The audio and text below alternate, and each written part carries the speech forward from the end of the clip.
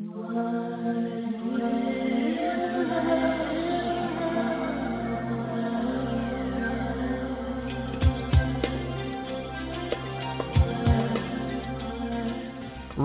from the leading edge of humanity's consciousness evolution since 1997, this is News for the Soul, the #1 life-changing talk radio show in the world, according to Google, AOL, MSN, Alexa, and YouTube, and home to the largest totally free life-changing media library in the world. In its 13th year of broadcasting, News for the Soul is syndicated on the air, on the web, and beyond, and found online at newsforthesoul.com. Now, here's your host, the one News for the Soul listeners are calling the Oprah of the Internet, Nicole Whitney.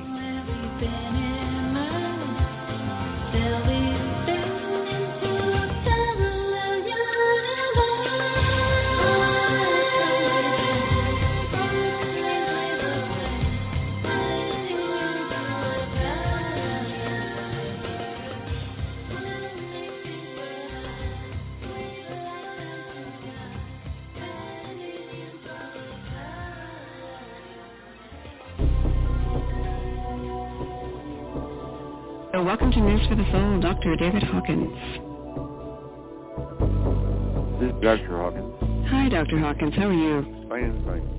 I'm so glad we connected. I first heard about your first book when I was actually at a talk with Wayne Dyer, and he had been explaining to the audience that he had changed this book had just changed his entire path. Yeah. And then I heard several other speakers say the same thing at other events, and I thought, I got to check out this book. My understanding is you have been able to map out energy levels of consciousness. Is that right? It was based on the discovery of how to tell truth from falsehood as part of consciousness research.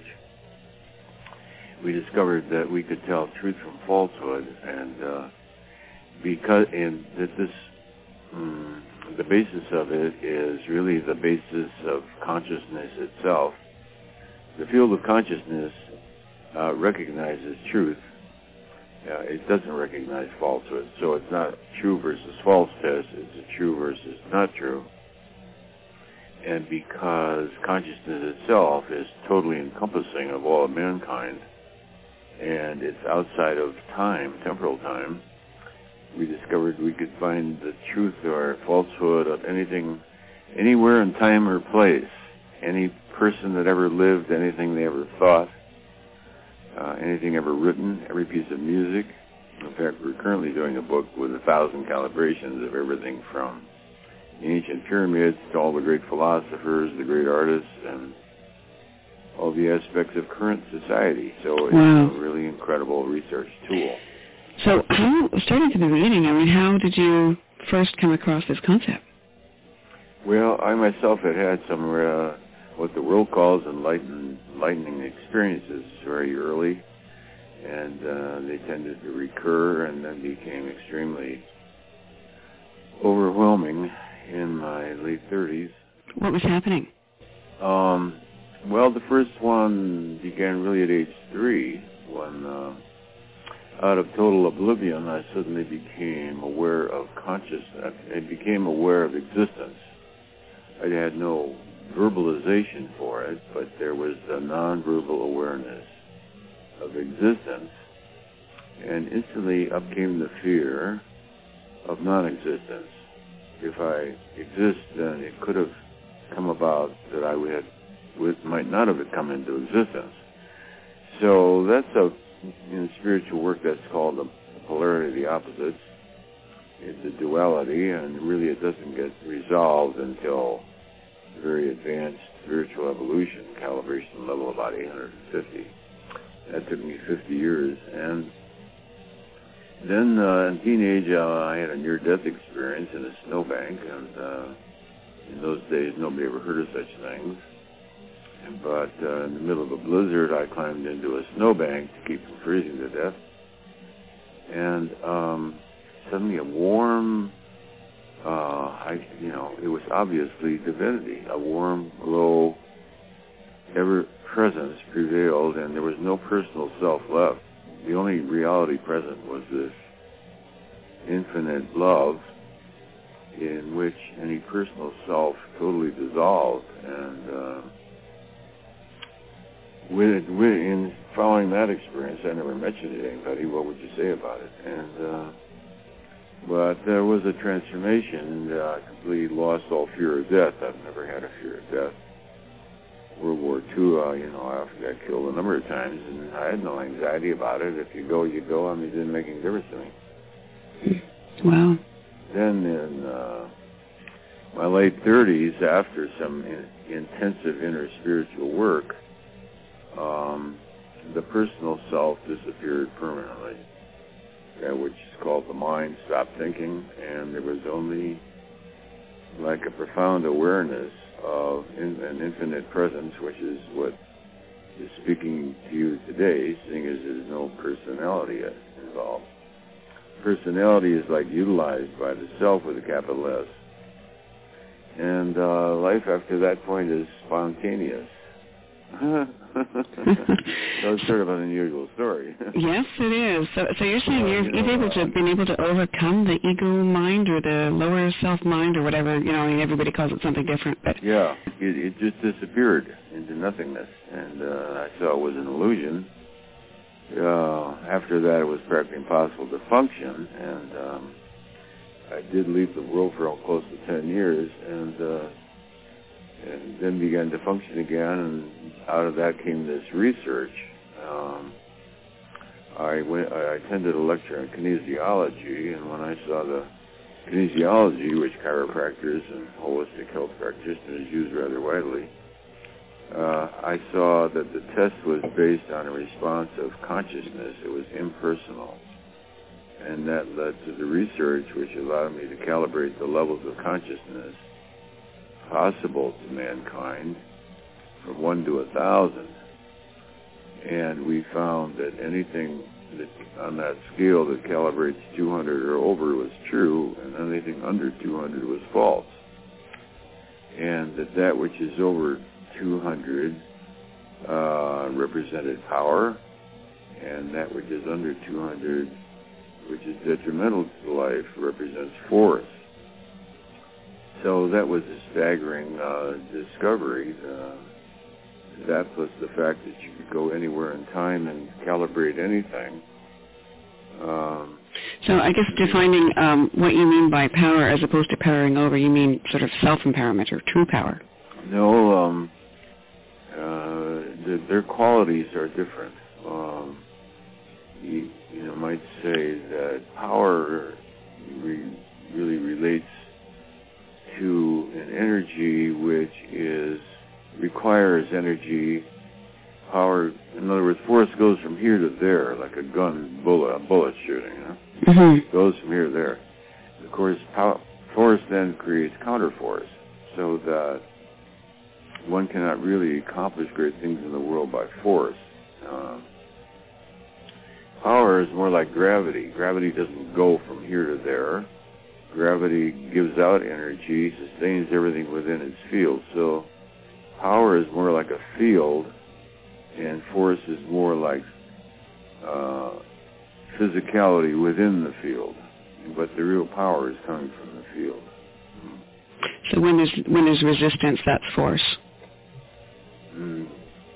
Well, spirituality has to do with context, which is the field, and the ego has to do with more force, emotional force, which is the content. So it led to the realization that the reason man can never arrive at what is truth, or how do you know truth, is because he didn't realize the difference between context and content. And spiritually speaking, the ultimate context is God, and in the average experience, content is the human ego.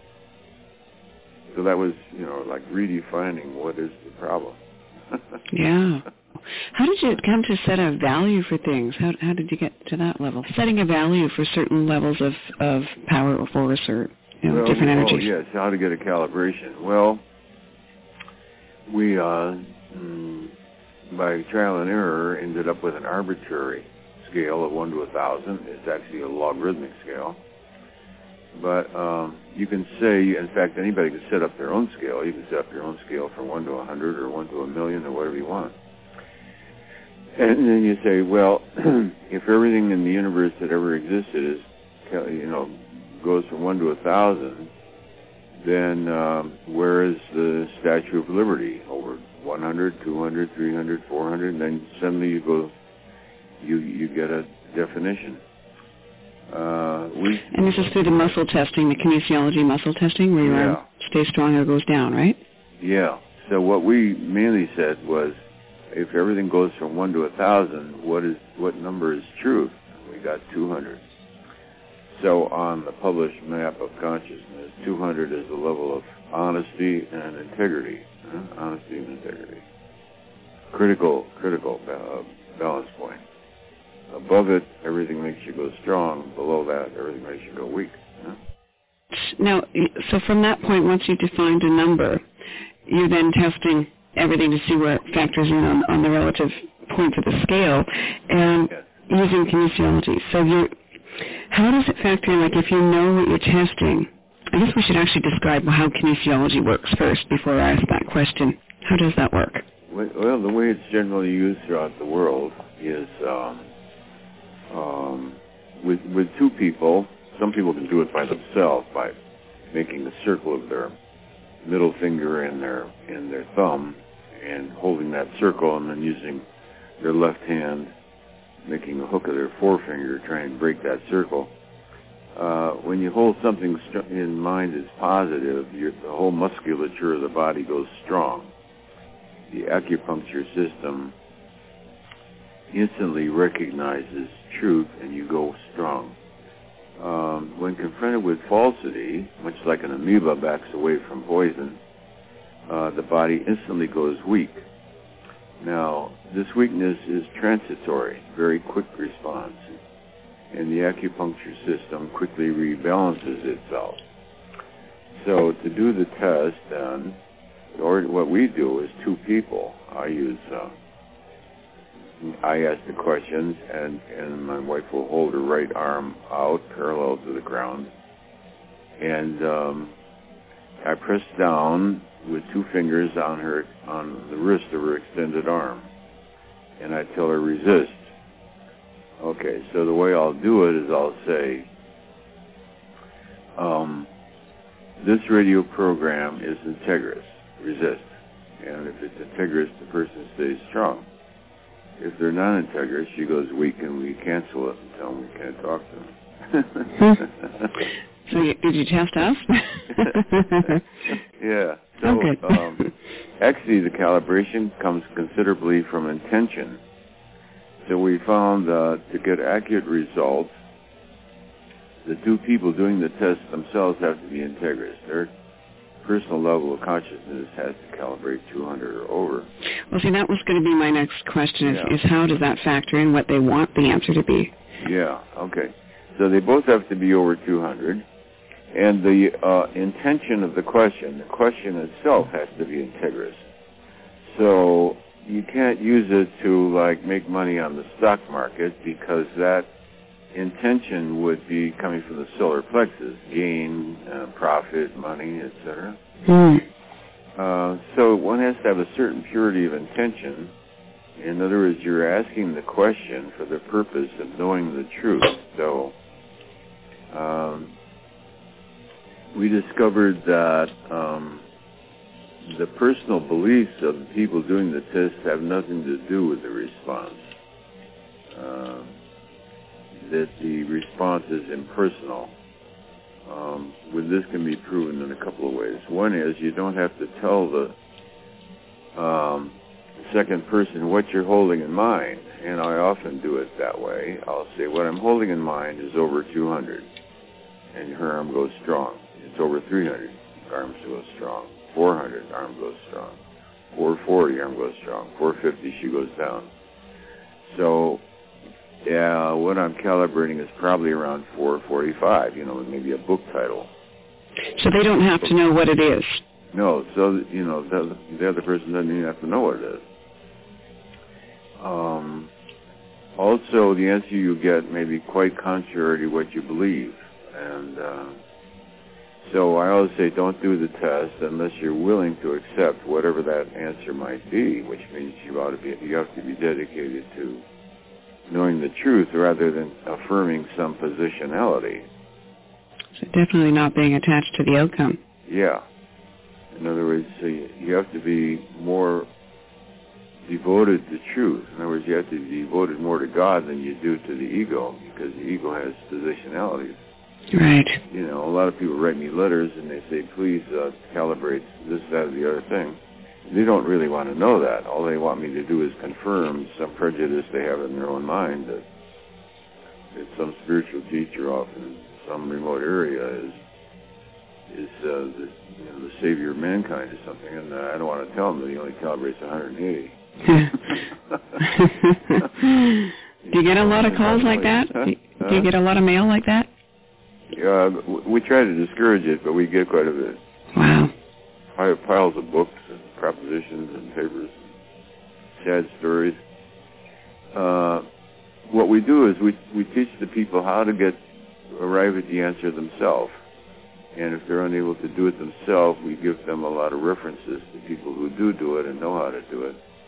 On the internet, for instance, under kinesiology, there's many references. You know, the original work was done by Dr. John Diamond, who wrote a book called Your Body Doesn't Lie. Later put out also as Behavioral Kinesiology. And there's the American College of Kinesiology. So I tell people, if you really want to know, go to kinesiology on the internet and study it, and that way you can discern the truth yourself. Mm-hmm. I am putting out a book, which I'm working on now, of 1,000 calibrations. It'll include most of the questions that people ask. So I tell them, well, in a year, that'll be covered in a book, or something. Oh, good. Okay. When's that coming out? Oh, that'll take me a good year yet. 1,000 calibrations. I mean, we've probably done 600-700 already. And by the time we wrote the book we've done 310,000 calibrations. Holy smokes. Mm-hmm.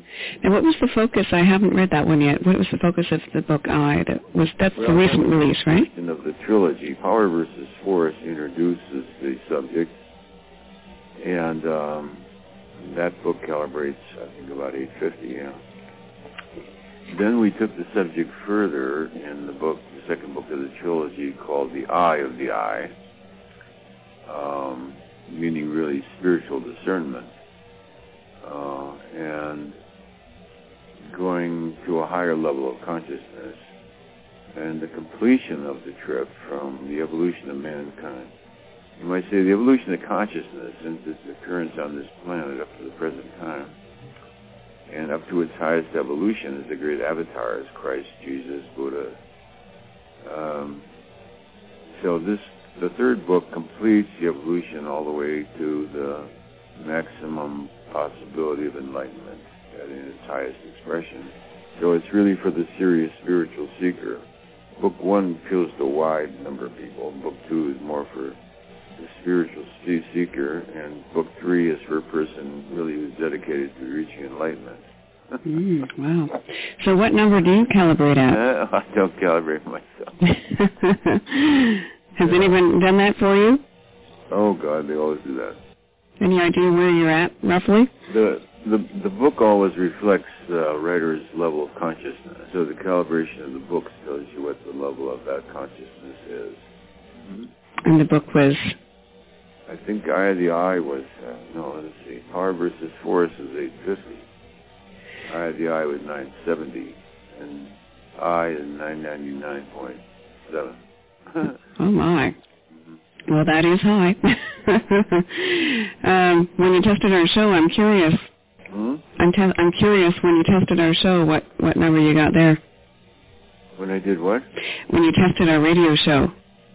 Oh, we just ask if they're integrous or not. We okay. Calibrate the level. Okay. It's usually in the 400s because an interview show has to be done by somebody intellectually aware, capable. So it's usually, you're almost always in the 400s, Yes, one would hope, anyway. Well, that's the level of America. So to have a radio show, you have to be pretty much on the level of the listener. The America calibrates at 431 right now. I think Canada calibrates about the same. What does George Bush calibrate at? Well, the Office of the Presidency of the United States calibrates consistently 450 to 460. It has for 100 years. The great spiritual leaders of the world usually calibrate in the high 500s. The Pope and what's the head of the Tibetan Buddhism, so world famous, Dalai Lama. They calibrate in high 500s. They don't go over into 600 because at 600, what happens is you become pretty immobilized. There's only an infinite presence of love, and like I was in the snowbank, there's no personal self to function. The world is not real.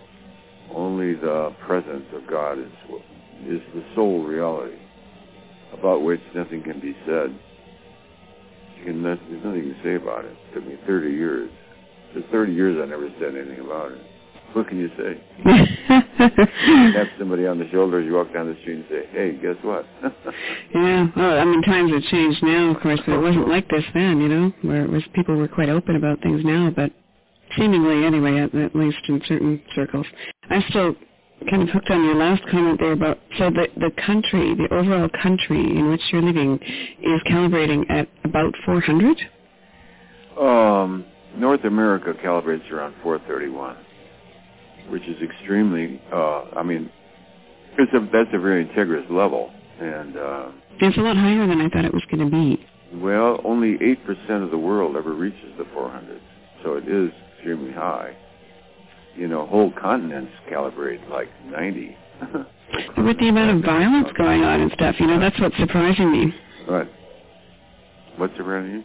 The amount of violence and, guns and killing and, violent programming, and I would have thought that would take us down a few notches overall. 500s, So the 400s is the world of reason, the intellect, law, ethics, university, college, education, and then about 4% of the population reaches a calibrated level of 500, which is love. So the 500 really indicates the emergence of love as the dominating factor. And on that level, love means a way of being in the world. It's not an emotion like in love. It's not between two people. It's what you have become. And by consciousness level 540 is reached only by 0.4% of the world's population. And that's a level of unconditional love. Unconditional love means as a person assassinates you, you bless them and say, thank you, brother. Yeah, total law of allowing there. That's a big one to get to. Yeah. And then at 600, as I say, that's the traditional level of true enlightenment. Most people don't function in the world after that. The majority at 600 becomes silent, and you don't have to stay with your body, by the way. At 600, it's quite, you have permission. There's a standing permission to leave the body. There's no obligation at all to either leave it or not leave it. And the power to choose at 600, eh? The power to choose. There isn't anybody to choose. The choosingness seems to be operating of its own, perhaps some karmic momentum about whether you're going to read yourself to continue with the body or not. I remember being in that state one time in which that state recurred, and it was in the presence of someone else, and I realized that if I didn't reactivate the body, he would think I died. That was my father. And then I saw he would grieve because he believes in death. Well, in those states you realize no death is possible. But he would grieve, and so I breathed again. Wow. How old were you then? Oh, teenage. So no one else knew what you were going through in that age, eh? There was no one to describe it to. Near-death experiences were never heard of. The only spiritual literature I knew of where it was religious in nature, the experiences of the saints. Anyway, it totally transformed the personality. It was never the same after that. What other people take seriously seemed always to me as a joke. Wow. So you found that you didn't get caught up in the drama of the surface level of things? Well, after some years, there is the capacity to re-energize what I guess Jung would call the persona. The personality, which is not yourself, interacts with the world, but it does so spontaneously, just like your body does that.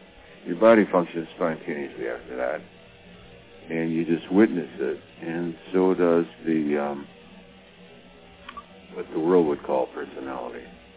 The interaction with the world, the capacity to verbalize. So to re-enter the world is not easy, and to this day it takes energy to enter into the world of form, language and verbalization and logic and all that. But one becomes adept with it. It's like focusing one's energy without, instead of allowing it to be just within. You know? Although sometimes it goes within, and I don't know what people are talking about, frankly. Kind of go into a different space for a while. Talking about. Some kind of nonsense, anyway. But I noticed the personality, one style it has is it's endlessly humorous, and the humor comes up of its own. No, I don't think of jokes or anything like that. Just the most amazingly funny things come through, and it's just a way of being in the world. You know? I'm definitely convinced that God has a sense of humor. It's an irrepressible sense of humor, and it sees paradox all the time, and that's why it's always laughing. Because it sees the paradox between the real and the imaginary, which the world calls real. You know, people will say, well, don't you worry about war and all that? Well, because from my position, life and death are all the same. It's immaterial to me. So what is your perspective of that right now? It's not very strange, you understand what I'm saying? That life and death are all the same. Whether you have money or don't have money, whether the body survives or doesn't survive, is not comprehensible to ordinary consciousness. It sounds sort of somewhat mad, like a Zen master sort of, has the same attitude. Whether the body continues or not is really irrelevant. Why? Because the body's not who you are, and the body is obviously a product of this world. It's just a part of the evolution of the animal kingdom, and so it's sort of like a pet. Instead of being me, it's a pet, Everywhere I go, this body follows around, so I've gotten used to it all these years. That's a good way of looking at it, yeah. Well, we have a lot of conversations like this on this show, but I mean, this sort of reframes it in an interesting way. Mm-hmm. We should actually give out a website. We've got a link on our site, actually. People can actually find your books on our site and website and all of that. But do you have a particular one that you want to give out, any contact information? Well, there is one that has what people are looking for. It's called www.veritas, V like in Victor, ERITAS, pub.com. www.veritaspub.com. Okay, so they can get more information about your latest work there and everything? Yeah. Perfect. I don't know how to work a computer, but that's what it says on the computer. Well, that's what I wanted to ask you, too, is what is your perspective of what's going on with, this war on terrorism and global sort of upheaval. Well, I am, in fact, giving a lecture on this coming Sunday on spirituality and one's relationship to the world. And the world, as it is hitting the headlines right now, has to do with war and peace, etc. And what are the sources of war and peace? Well, my understanding of it is somewhat different. Peace is the natural condition when falsehood is removed. Therefore, war is the consequence of falsehood. So the elimination of war, then, is by the elimination of falsehood. To be able to eliminate falsehood, you have to be able to tell truth from falsehood, which mankind has never been able to do. The consciousness level of mankind stood at 190 all these centuries, the last 1,000 years or so, which is below truth, because truth is at 200. Then in the late 1980s, for unexplained reasons, the consciousness level of mankind as a whole went from 190 to 207. Well, 207 is a totally different ballgame from 190. At level 190, greed and victory over others and all these kinds of things are excused. And when I grew up, you were supposed to be a success. Business was not constrained by ethics. They say, well, business is business. And outright dishonesty. I can remember I was interviewed for a job where I was supposed to sell something that I could see would be, non-integrous, and the sales supervisor said to me, well, look, if you don't get their money, somebody else will. Well, at 190, that makes sense, doesn't it? At 207, you say, you begin to realize that, you're answerable for non-integrity, and it's no longer acceptable. So the world now is going through convulsions, because coming from 190 to 207 upsets everything. So you could look at the totality of mankind as though it were one person. And you might say war is like an appendix that's about to rupture. So it's a bit of a purification, cleaning house? Well, I got that Bush's intention was to take out the appendix before it ruptures and gets worse. That's what I got was his conscious intention, which he has sort of stated many times. He said, I took an oath of office with my hand on the Bible to protect the lives of the citizens, and it is my duty to carry that out. So I would guess, within his own understanding of integrity, he is doing what he considers to be integrous. But that's what he attested, that's what he believes anyway. Yeah, I think that's what he does. So, in other words, a person is integrous if they state what their position is and then live up to that position, you know what I'm saying? Just like the Taliban, I guess, is integrous if they think, Americans are the great Satan, then killing them is integrous. So that's their view of integrity. It's different than mine. I'm glad I wasn't in the Trade Center when they carried that out. Yeah. Again, back to their relative thinking, right? Well, you see, mankind basically is innocent because, first of all, he has no way of knowing truth from falsehood.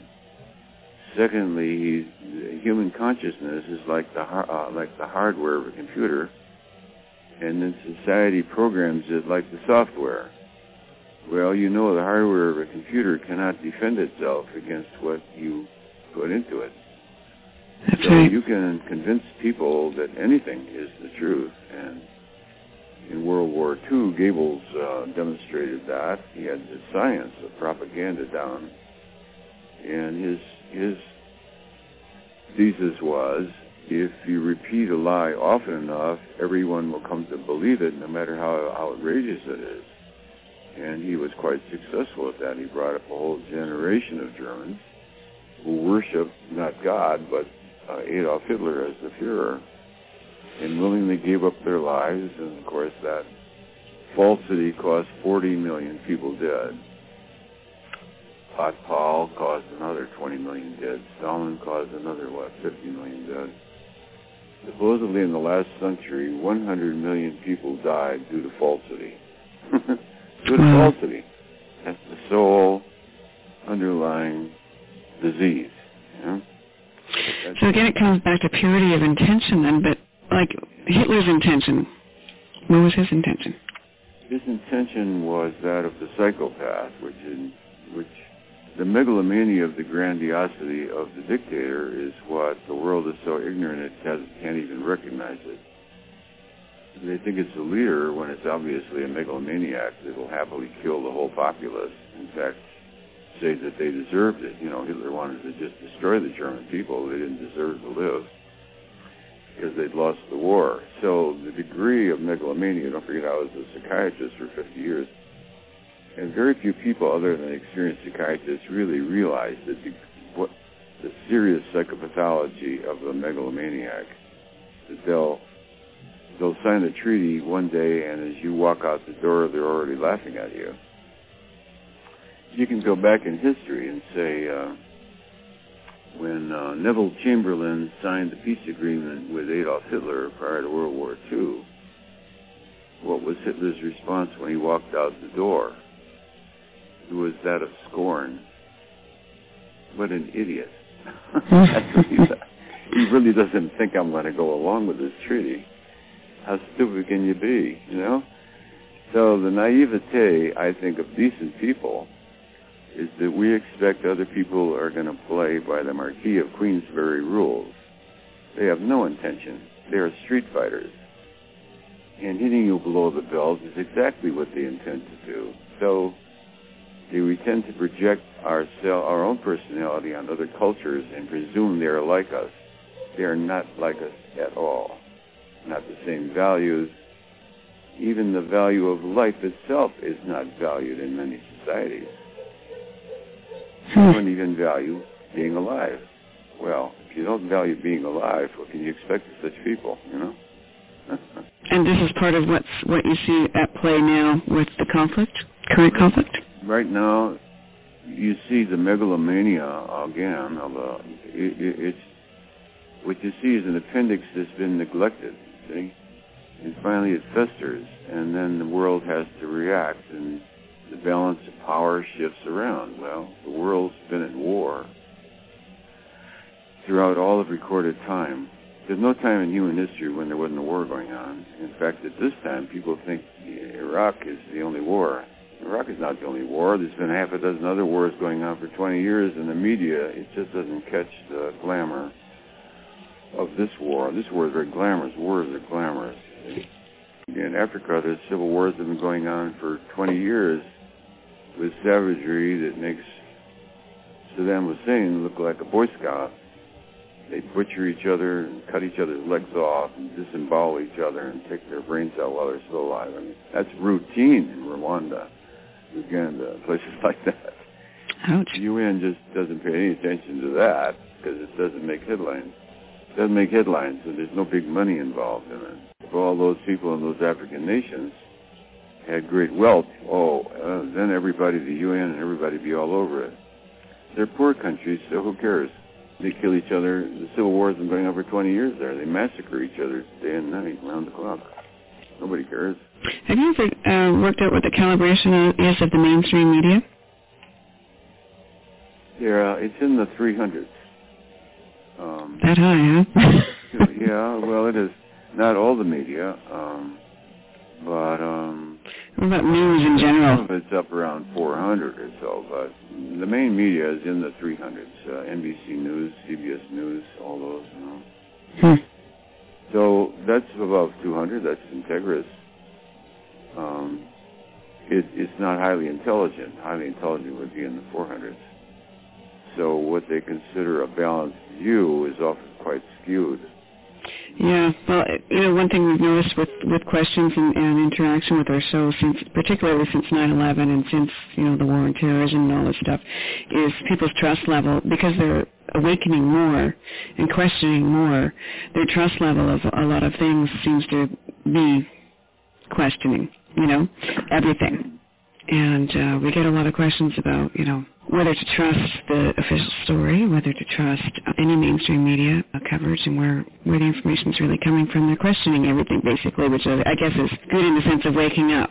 So what would your take be on that? Yes, I think the effect of this war is everyone on the planet more or less re-examining their own view of ethics, morality, responsibility. What is the difference between nationalism and patriotism? I think everybody's sort of re-examining their values. It's like a confrontation, a moral confrontation. Mm-hmm. And therefore it certainly has a certain therapeutic value. And in crisis always forces people to re-examine their values and goals, the meaning of life, and what they're willing to die for, if anything. Yeah. Or what they're willing to have other people die for, usually. Mm-hmm. Yeah. I remember one woman, I'm being interviewed on television, and she comes out of some revolutionary cause, and a lot of people have died. And so the commentator said to her, well, what about all the people that died? She said, well, some people have, that's just the price of the cause. Because she meant her cause. The cause that she was championing.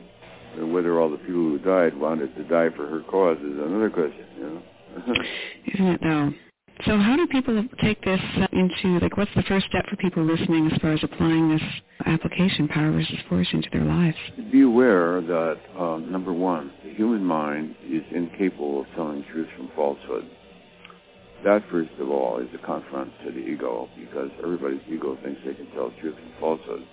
However, when you calibrate the people on this planet, you find that only 20% of the people are above 200. 80% of the people on the planet calibrate below 200, which is below the level of integrity, meaning they are run by desire, fear, loss, greed, get-evenness, being right, winning. It's really the minority of the people on the planet that hold the humanity together. And, of course, the reason they do is because they're so far more powerful. So when you calibrate these energies, you're calibrating levels of power. People at the bottom are very destructive and more numerous than people at the top. But the people at the top have more power in that their consciousness tends to dominate the field. So people who are dedicated to peace, sincerity, compassion, love, charity, they radiate into the world an energy field which counterbalances thousands of people who are thinking negative thoughts. The negative thoughts are weak. They're weak by comparison. So all you need is one field of gravity to hold the whole universe together. So those elements in society which uphold truth then tend to counterbalance so that the world doesn't disappear into self-destruction. We're close to it. In the 80s, the Russians had a great super bomb design, which if they lost the war with the United States, would destroy all life on Earth. And they were actually into this super nuclear bomb. How intelligent is that, eh? Yeah. We'll show them. When you look at the degree to which the human mind is prone to madness, the way, right now, on the other side of the world are people who believe that, the suicide bombers, that, you go to heaven if you blow up a busload of 30 children on the way to school. I mean, that's madness of such an extreme degree. Really extreme. And that thousands of people can actually believe that is frightening, to tell you the truth. It's frightening to think that. The bottom line is we can evolve to higher levels, right? Just because we calibrate now today at a certain level, we can evolve to a higher level. Yes, but we're extremely fortunate. We're extremely rare. And to be able to reason, to look at logic and truth and examine what is truth is really quite a rare gift. And so people who are more conscious and aware and dedicated to spiritual principles, are really quite rare, numerically speaking. But their power on the planet is quite enormous. So true power, much stronger than force, and grow as our awareness goes up. Is that right? That's the evolution of consciousness. And the spiritually oriented person, their consciousness is moving faster than the rest of the human race. So they're often at some disparity with the way the populace may view something, because they're moving ahead. And their goal is not worldly gain, but internal realization of the truth. And so their goals are somewhat at disparity. The world is primarily interested in being right and winning. Those are the only two things they really care about. Win and be right. Well, we have our work cut out for us, don't we? But I thank you for joining us today. This has been a very enlightening hour, and I hope we can do it again. I'd love to talk to you when your next book comes out. Okay, thank you so much. All right, thank you, Dr. Hawkins. Bye. Okay, bye. Well, may I say that I have heard this before, and the chat room is reminding me of this, but that you're considered the Oprah of the Internet airwaves. I would say so. You're bringing so much information, and your own angel network, like Oprah has her angelic network. Yours is spiritual network, and it's powerful. Hey, this is Dave Morehouse, and you're listening to News for the Soul. Hi, Nicole. I just think you're awesome. I love your show. I just wanted to let you know that you're great. And thank you for your show. Thank you for your love. Thank you for all the people that you have on life. I've just been enthralled. I've listened to, so much in the archives. I have turned so many people on to listening. I just think it's fabulous, and definitely want to be able to support you in your endeavors. Nicole, it's Chris Angel. Nicole, congratulations, you're back on the air. I've just listened to the Jay-Z interview. First of all, I've just got to absolutely compliment you on giving one of the most unbelievable interviews. I've never heard somebody wink or pick somebody out of themselves and sum themselves up in 1 hour. It was a work of genius, Nicole. No wonder these people are like after the thing talking about you and saying how wonderful it was. It was incredible. And secondly was the information. She absolutely blew me away. I mean, unbelievable, freaky, but we're going there. You know that. We're all going there. I'm in San Diego, and I was somewhere on your website. By the way, it's changed my whole life. I love it. I'm really blessed by your project. What you're doing to be able to share on the air is just an amazing thing. It's not just a show. It's a movement. You're listening to News for the Soul, the #1 life-changing radio show in the world according to Google and AOL, and the largest free life-changing audio resource on the web. We feature the top luminaries in the evolution of human consciousness and have kept all of our shows all free, all of the time, for the world to hear. In a recent listener survey, News for the Soul listeners responded with overwhelming appreciation and praise, which they summarized with this one powerful statement: News for the Soul is not just a show, it's a movement. Go to newsforthesoul.com to see for yourself. That's newsforthesoul.com. How would you like to learn how to bend metal with your mind for real? Well, you can. News for the Soul is home to the one and only Spoon Bending Kit, an instantly downloadable digital gift that contains 2 hours of audio and visual instructions designed to get your mind out of the way and teach you how to truly affect solid matter just with your thoughts. Find out once and for all how you are affecting your reality with every thought you think. Don't let anything block you from creating the life that you want. Download the newsforthesoul.com Spoon Bending Kit today. Just go to newsforthesoul.com right now. That's newsforthesoul.com. For years, News for the Soul listeners have had a direct experience with their power to create their reality through our exclusive Spoon Bending Kit, a mind-over-matter training that teaches you how to bend metal with your mind for real. Well, what if you can use that same technology on your finances? What if you can take your same intention power and use it on the so-called recession? Well, you can. News for the Soul has just announced the release of its newest life-changing kit, the Prosperity Kit. We have combined the intention technology of our spoon-bending kits with a decade of research to create a program that has the power to change your financial life. Isn't it time to transcend fear and live the way we intended? For real? Go now to newsforthesoul.com and click on the Prosperity Kit banner. That's newsforthesoul.com. It's not just a show. It's a movement. You're listening to News for the Soul, the #1 life-changing radio show in the world according to Google and AOL, and the largest free life-changing audio resource on the web. That's newsforthesoul.com. Circumstances don't matter. Only, underline, underline, underline, underline, underline, underline, underline, only your state of being matters. Big, fat, period. Exclamation point. When someone says, well, you know, I simply got into the state where I believed I would simply receive more checks, your physical, logical, reasonable mind goes, well, where the heck are they supposed to come from?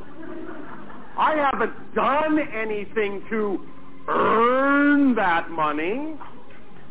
What are you saying? That some stranger just suddenly going to get into his head to pop a check in the mail to me for no reason whatsoever, and I'm just going to go to my mailbox and open a check that comes from a total stranger that's suddenly giving me exactly what I want?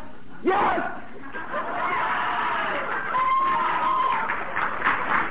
Yes, that is what's being said. When you stop needing it to make sense, then you'll make dollars.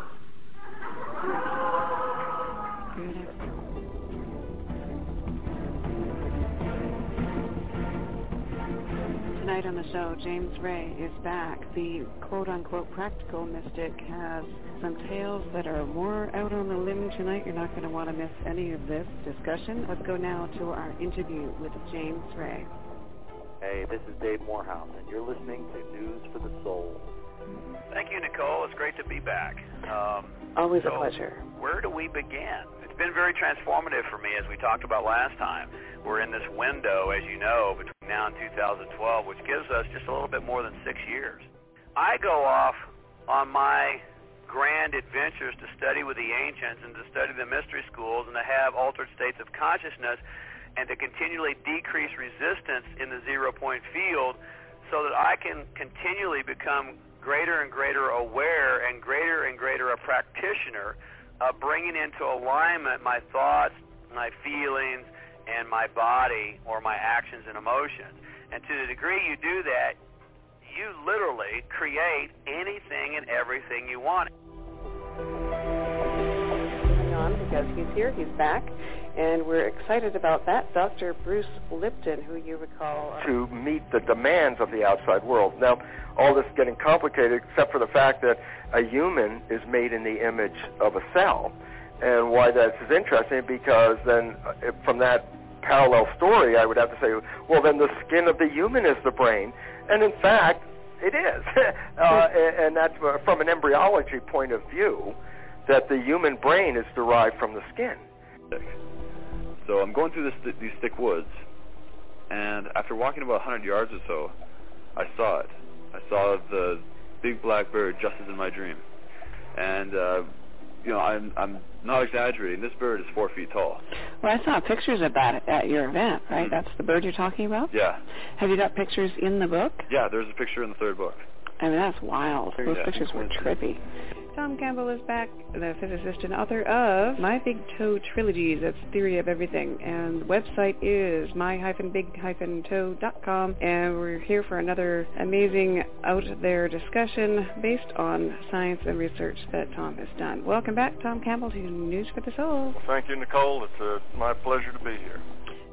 That sort of research out at Monroe Laboratories, what it was called at that time, wanting to understand these phenomena such as... Hello, everybody. Welcome to News for the Soul. This is Daniel Brinkley. is Nicole Whitney, News for the Soul, life-changing talk radio from the uplifting to the unexplained. Okay, everybody, take a deep breath. We know that we choose to come to this world, and we're chosen to come to this world, and we've come for breath. We breathe in for ourselves and out for spiritual unfoldment. And as we breathe these moments, let's open up our heart and open up our souls, and let the true awareness of News for the Soul make its impact now and forever.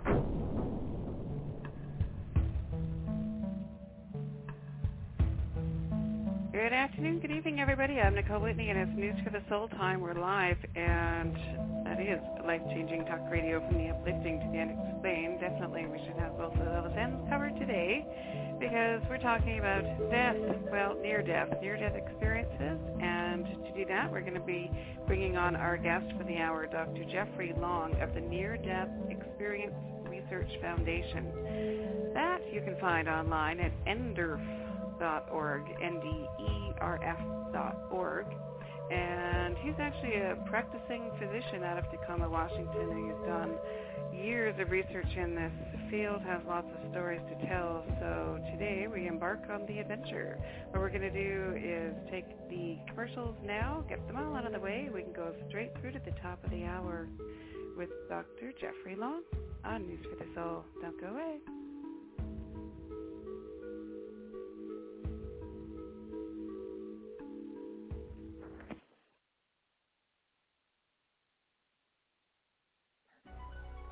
It's not just a show.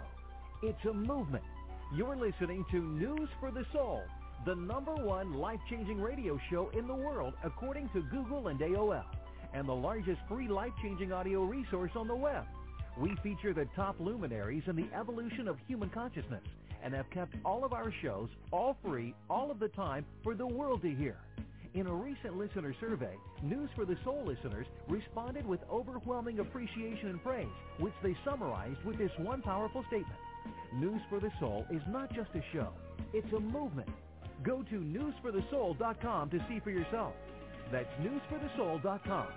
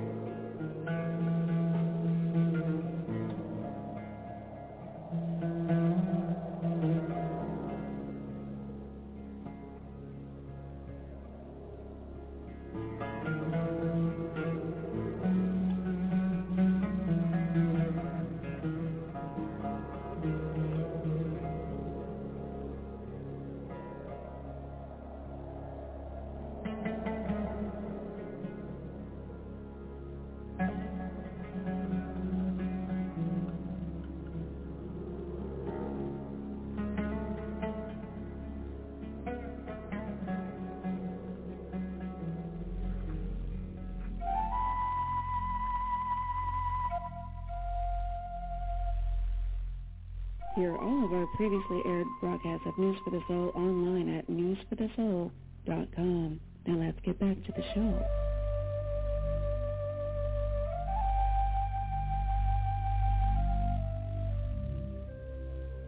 And we're back. I'm Nicole Whitney, and this is News for the Soul. We're live.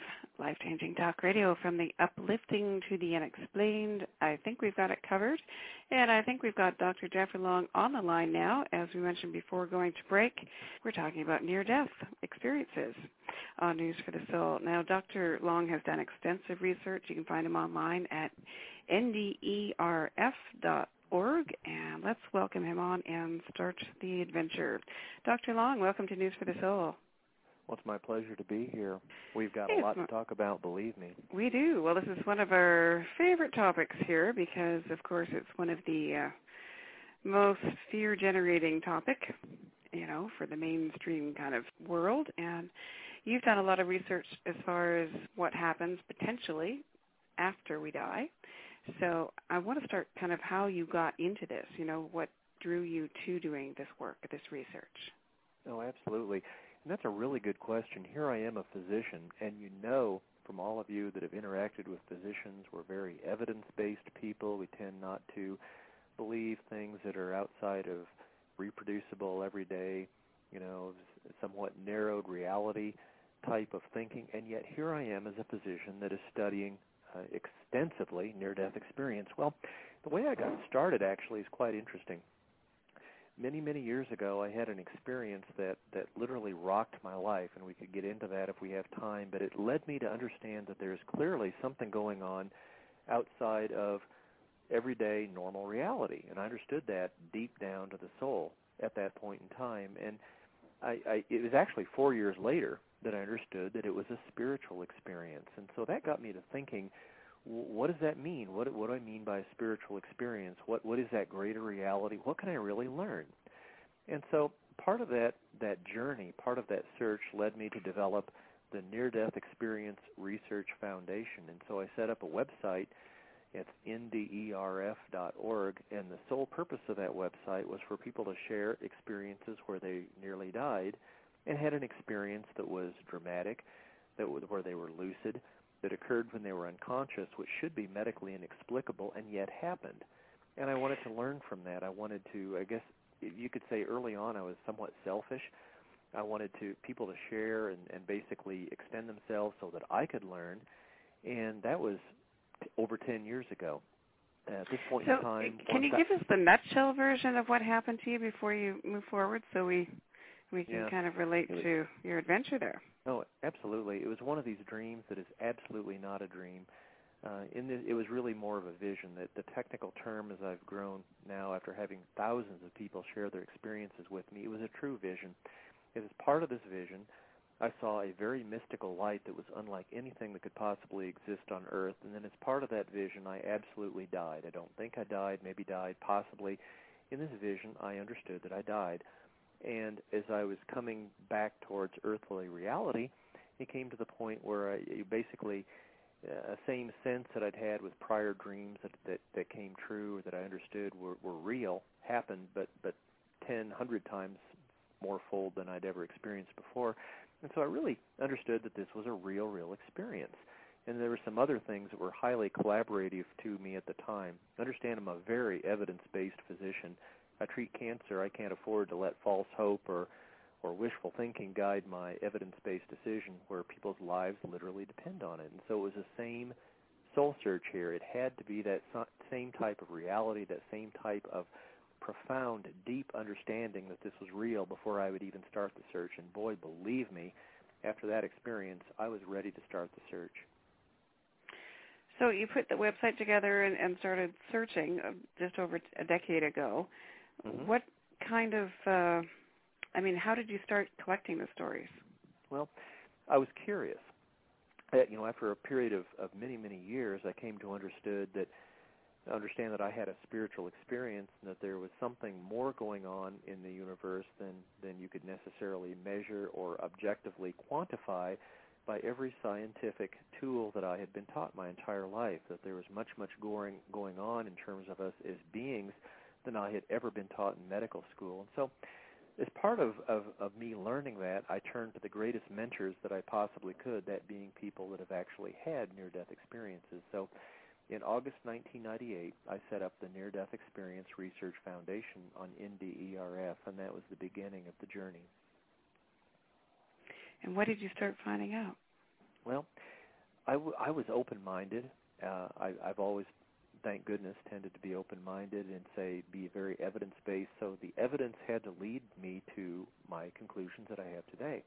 And the evidence that I was relying on were people sharing those most exceptional experiences that they'd ever had in their life, near-death experiences. I didn't know what I would find when I first put up the website. In fact, it actually wasn't, although I started in August 1998 with the website, it wasn't until December 1998 that I could download our first batch of 22 people that miraculously had found my website, even though it was not highly ranked in the search engines at that time. And downloaded it and said, well, teach me, show me what you have seen, share what you have seen through your own eyes with what you can share with me in words. And I was blown away. I was absolutely astounded. There was no doubt immediately after reading even less than the first 2 dozen people that ever shared with me, that clearly something can happen at the time of death. You can have, even while unconscious, even while clinically deaf, you can have these types of highly lucid, organized experiences. And I was astounded, intrigued.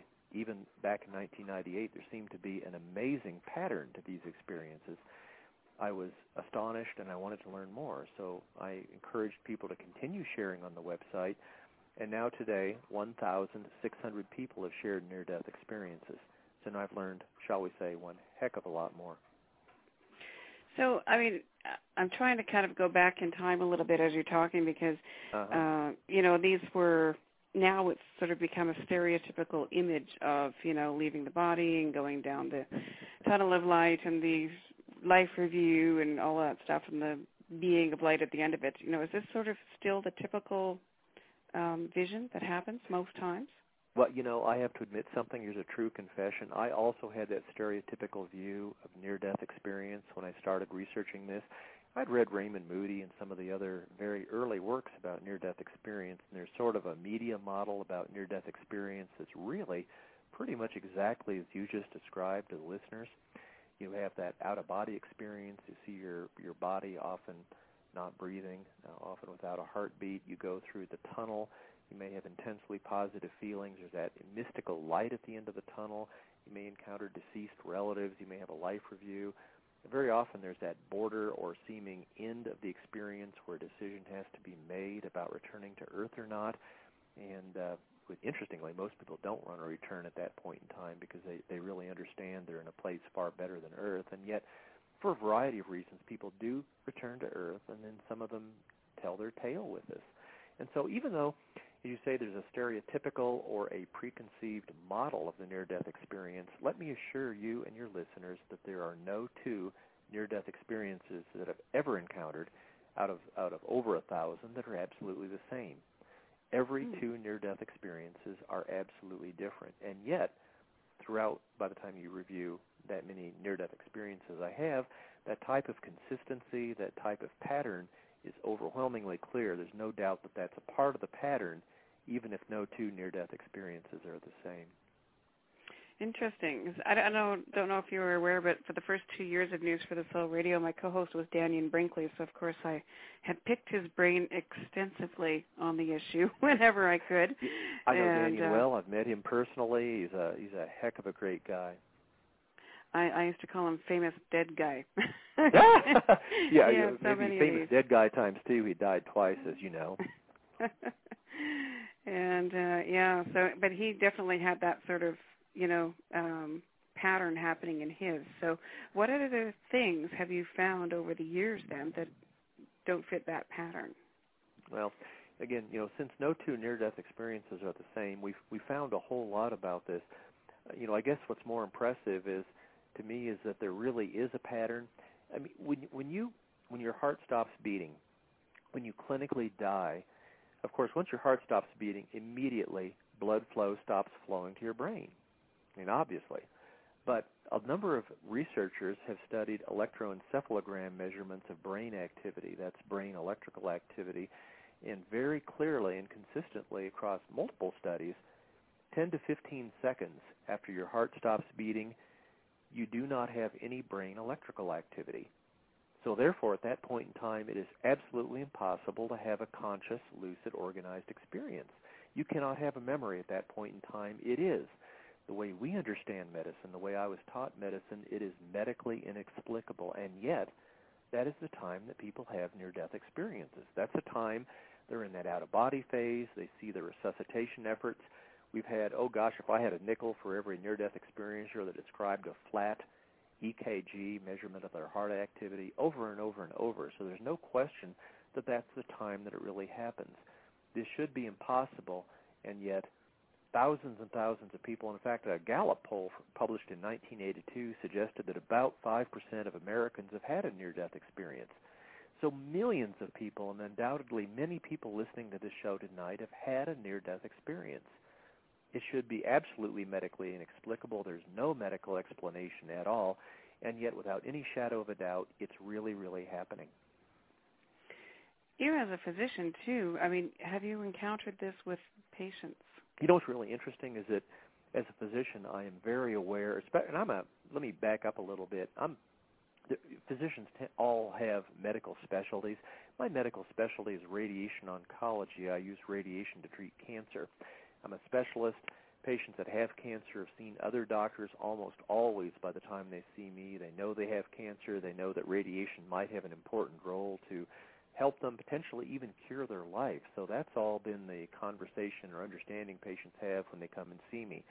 They're really not there to say, oh, Dr. Long, let me tell you about this near-death experience I had. You really have to draw that out from them. In fact, I've been doing this for so many years and been on so many media events, including, but not limited to, ABC News with Peter Jennings, Fox News, the Learning Channel, on and on and on, and innumerable radio shows such as this one.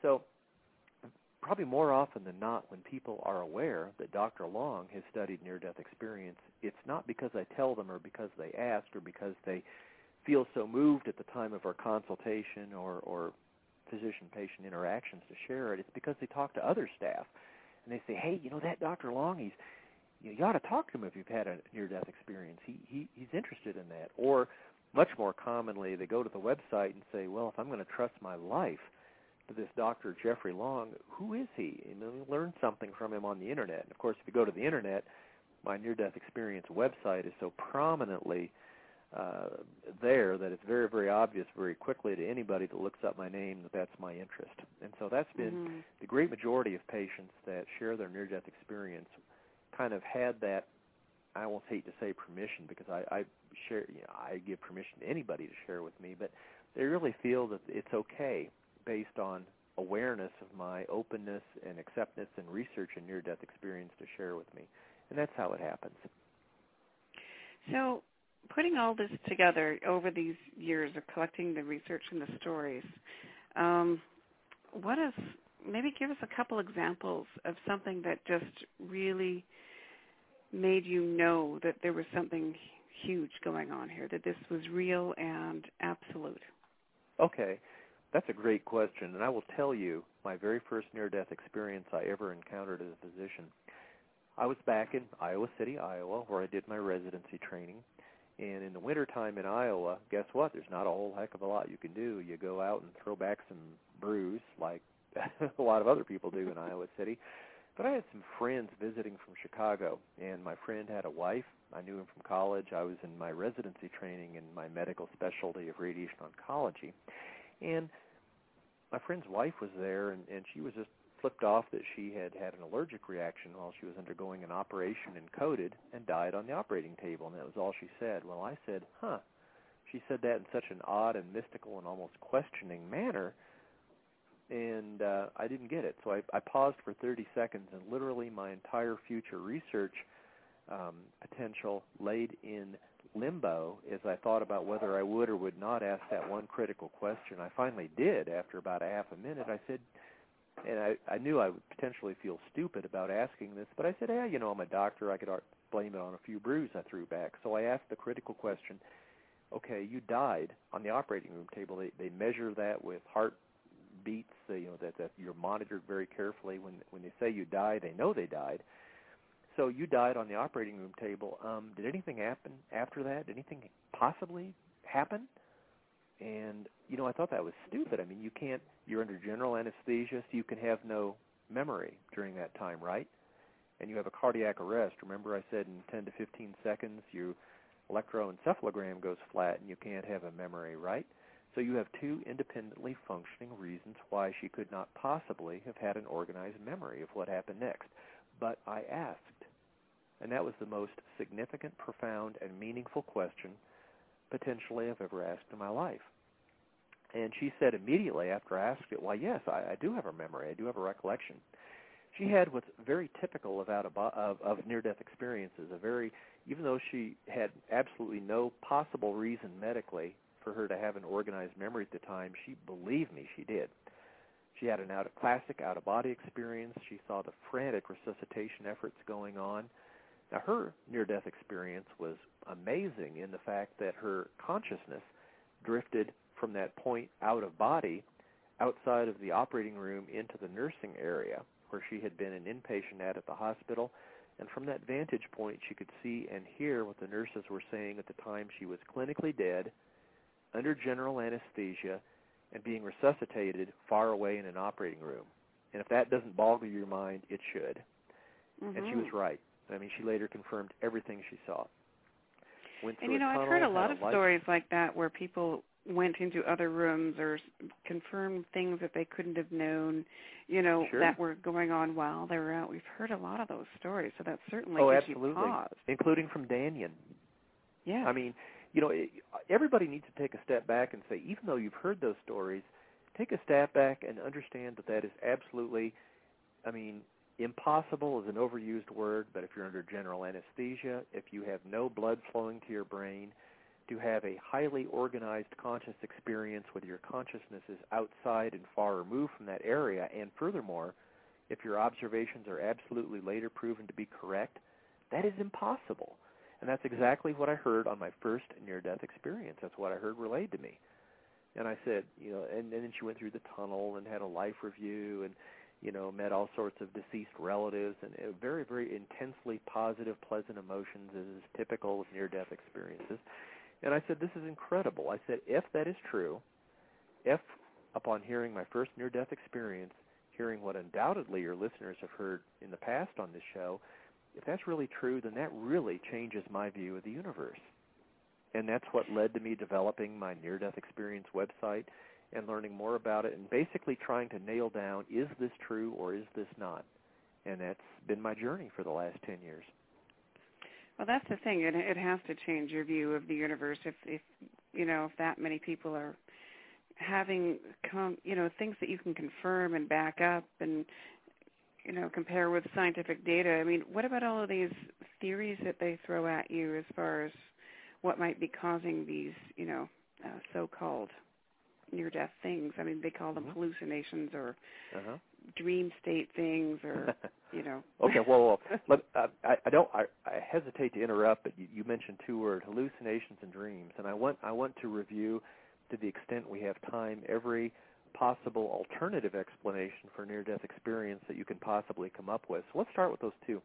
Hallucinations, medically speaking, hallucination is an unreal perceptual experience, which the bottom line is has no basis in reality. I've talked to innumerable patients that have had hallucinations under a variety of circumstances, due to lack of oxygen, due to drug experiences, due to psychotic separations. What is extremely clear to me and every other researcher, and there's been a whole bunch that have looked at this, is that, and even at this point in time, even the most stern and rigid skeptics of near-death experiences, none of them, including myself or anybody else, believes that near-death experiences are hallucinations. Clearly, there's something going on that is absolutely apart from what we medically consider to be a hallucination. I could talk for literally an hour on that. I won't. I could talk your ears off. You want to keep your ears on. So do your listeners. So let's, you know, trust me on this, that no skeptic that exists in the world today thinks that near-death experiences are hallucinations. But what about dreams? You've had dreams. I've had dreams. Every one of your listeners has probably had a dream where they had some type of a remarkable, dramatic experience.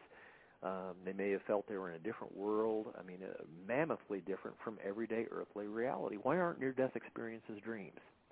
How do I know? Well, let me tell you. The very first survey, when I put it up on the website to study near-death experiences, I asked the very open-ended question, was your experience dreamlike in any way? And I deliberately worded it that way because I wanted people to say, yes, it was dreamlike if it was dreamlike in any way.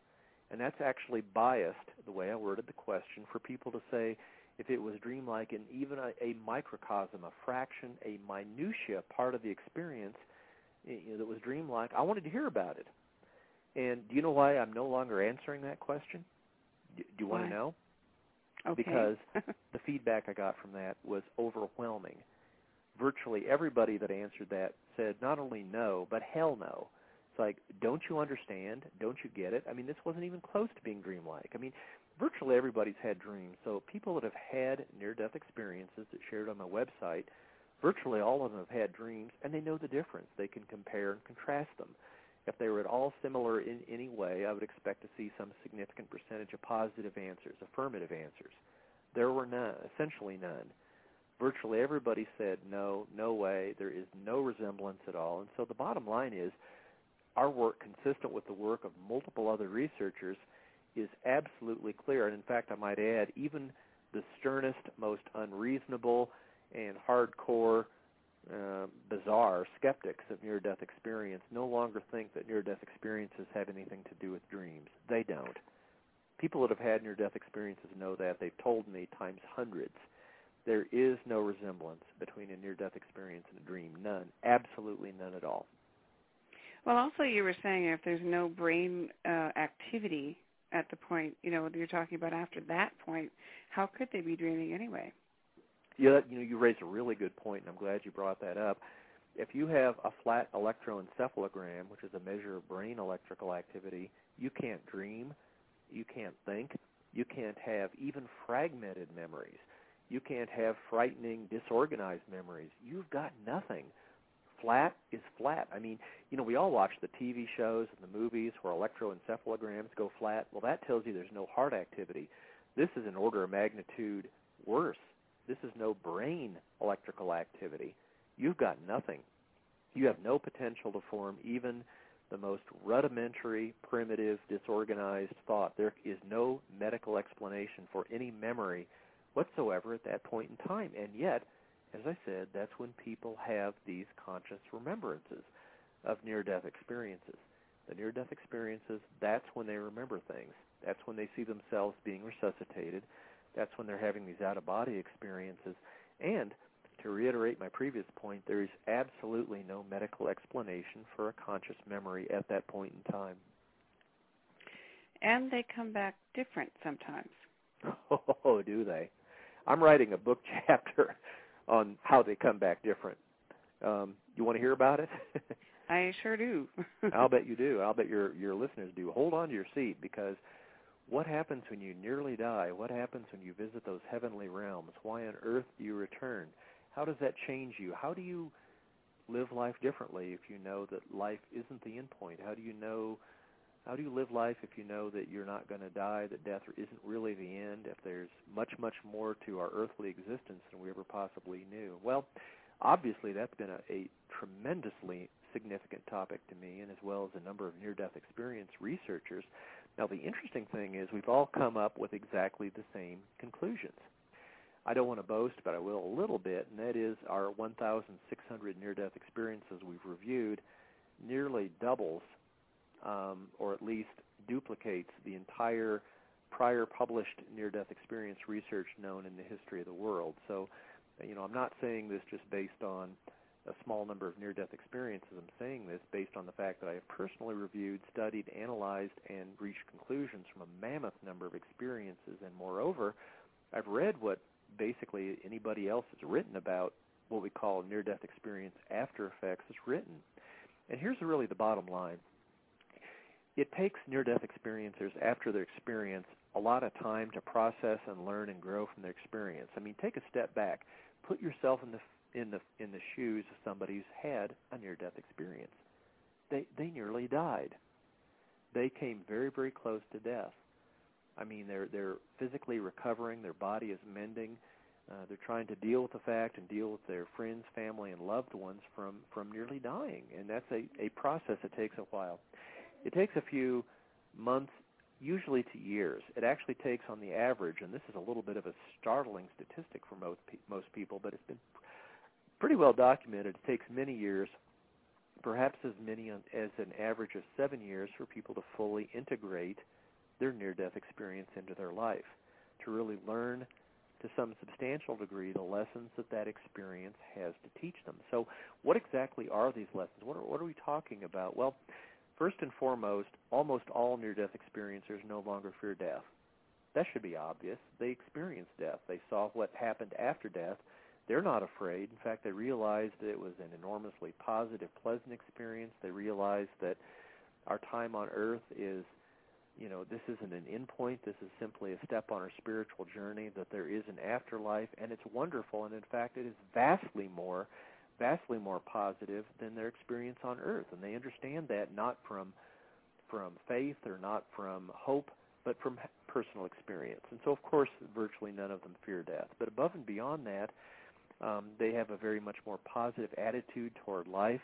They understand that their time on Earth is meaningful and purposeful, that we're here for a reason, that there's lessons to be learned. They're much more positive in their loving relationships. Oh, goodness. Can I editorialize just a little bit? Will you give me permission? Mm-hmm. Absolutely. Okay. If you can find a near-death experiencer, seek them out. Talk with them. And especially if you can form a relationship with a near-death experiencer, they tend to be, and this is sort of, not widely known, but they tend to be much more loving individuals. They've sort of seen that ultimate love, that ultimate consciousness, that ultimate expression of what we're all here for. People that can really relate to near-death experiencers at the level that they've really learned is important. They're much more positive in their relationships. They're much more deep, much more profound. They value relationships much more.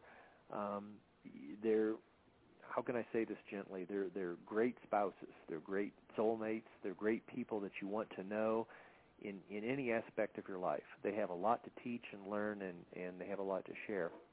But there's more to it than that. I mean, above and beyond that, near-death experiencers, while it may be, of course they've been through a lot through their near-death experience, but yet above and beyond that, they tend to be much more positive. They tend to be much more optimistic. They tend to value life more. They tend to reduce their desire to achieve monetary wealth, believe it or not. I mean, and that is a slap in the face of all that we ever learned as capitalists, but it's true. I see that over and over and over, and so do many other near-death experience researchers. Money isn't the end point of why we are here. It's love. It's loving relationships. It's learning our lessons, and that's much, much more important than the dollar you make at the end of the day. That is a profound lesson that substantial majority of near-death experiencers after a while grow to understand, and it really changes them. It changes their values, their perceptions, and very often near-death experiencers change the job they have so they can better reflect those values. Are you saying that all of the over 1,000 reports that you've brought in from near-death experiencers, they all had a positive near-death experience? Well, gosh, over 1,000 near-death experiences? Absolutely not. The first thing I learned as a near-death experience researcher is that every time I say always or never, I'm wrong. Again, there is no absolute about near-death experiencers. The experiences people have are legion. They're varied. So by the time you get to 1,000 near-death experiencers, there's always that 1, 2, 3, or 4% that have very different, very unusual experiences. And you've talked to Dannion Brinkley, and I suspect you've talked to other near-death experiencers. So I'll bet you know what I know is that a few percent of near-death experiences can be frightening or even hellish. Is that where we're headed? Yeah. Well, I was at least I understand they'd have that different perspective, whether it was a positive or negative experience, like they went somewhere or did something. But do they all not fear death or not? Maybe 95, 98% don't fear death. I'll never say, I don't want to generalize about people because that's wrong, and that's not really true.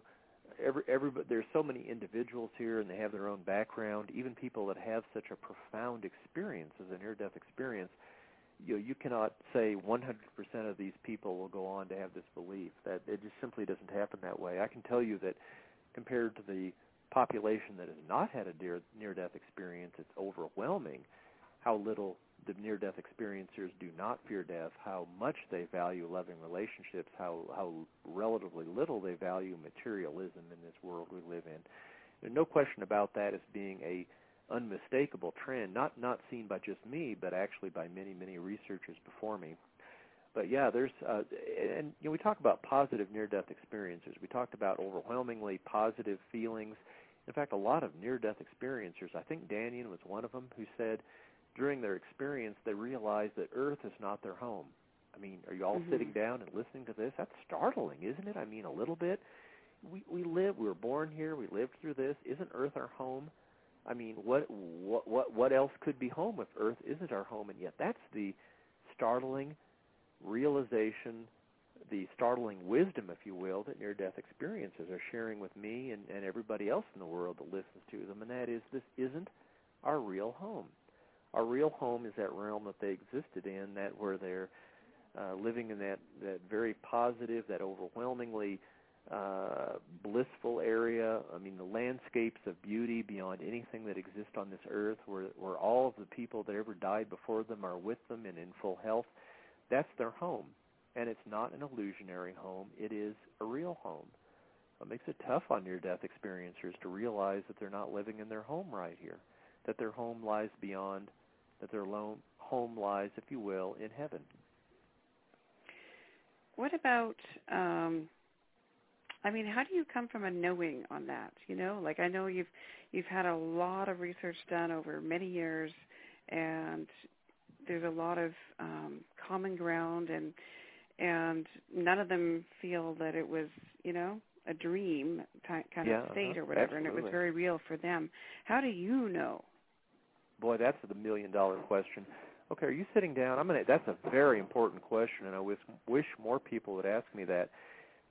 You and probably all of your listeners are saying, hey, this is really interesting. Here's a physician. Here's a guy who's listened to over 1,000 near-death experiences, and he's not talking using words hypothesis or possible or probable. I seem to be using words that express a knowing, and you're very intuitive to pick up on that and very correct, I might add. I seem to be talking as if I have a sense that this is deeper than just simply wishful thinking or possibilities, and I'll be very glad to address that. I guess you have to take a step back and know me. I mean, you hear me talk like this, it would be hard for you or others that are listening to this program to understand that Dr. Long is a very evidence-based physician. I make my decisions based solely on evidence. I want to say, prove me is my mantra. Prove it to me. Prove to me that that is the way things are, that that's the way things really exist. And in the event that you can't or won't prove it to me, I don't believe it.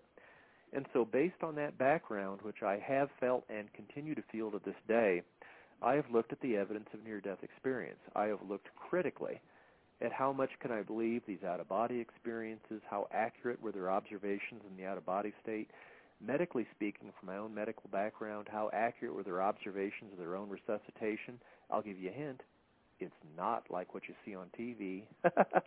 It's different. I've lived it in the real world. I know how it really goes, and that's what the near-death experiencers describe. Well, what about when they, like the first near-death experience I experienced, how accurate are their observations even away from their own physical body? How do you know? How can you verify that? I've gone through this hundreds of times.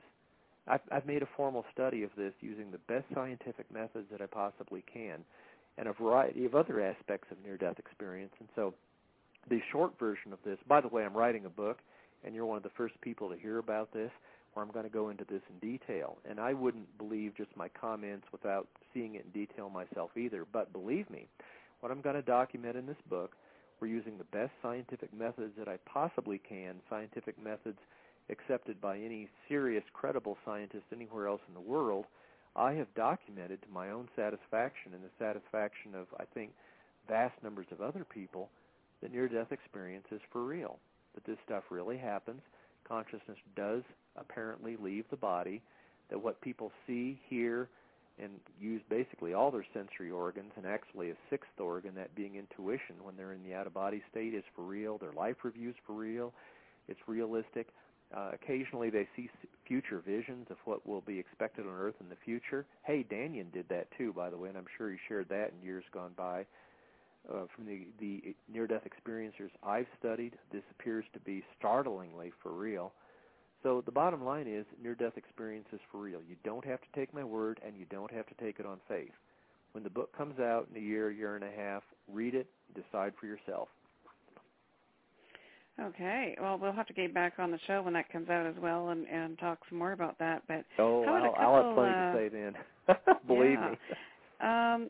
Who do you know been dead the longest in all of these different studies?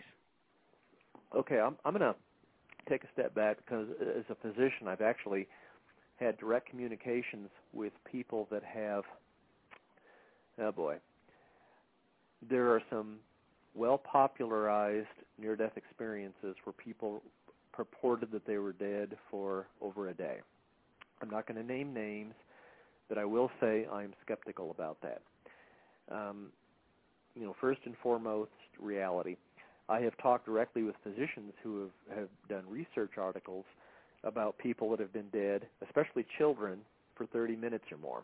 Predominantly people that are dead 30 minutes or more and are successfully resuscitated at least years ago were children, and very often they were drowning accidents in ice water. They'd break through ice, and their body was cooled almost immediately from being in ice water, and they had the ability to apparently not be able to breathe or they have their heart stop for half an hour or more and were successfully resuscitated with minimal or no neurologic damage. However, there's been some recent efforts at resuscitating people, and it was actually done at the University of Pittsburgh, interestingly, and potentially some other centers, where more and more, just within the last several years, they're resuscitating people that have apparently been clinically dead for over 30 minutes, even adults, and not necessarily those that had their life-threatening event is associated with ice water drowning.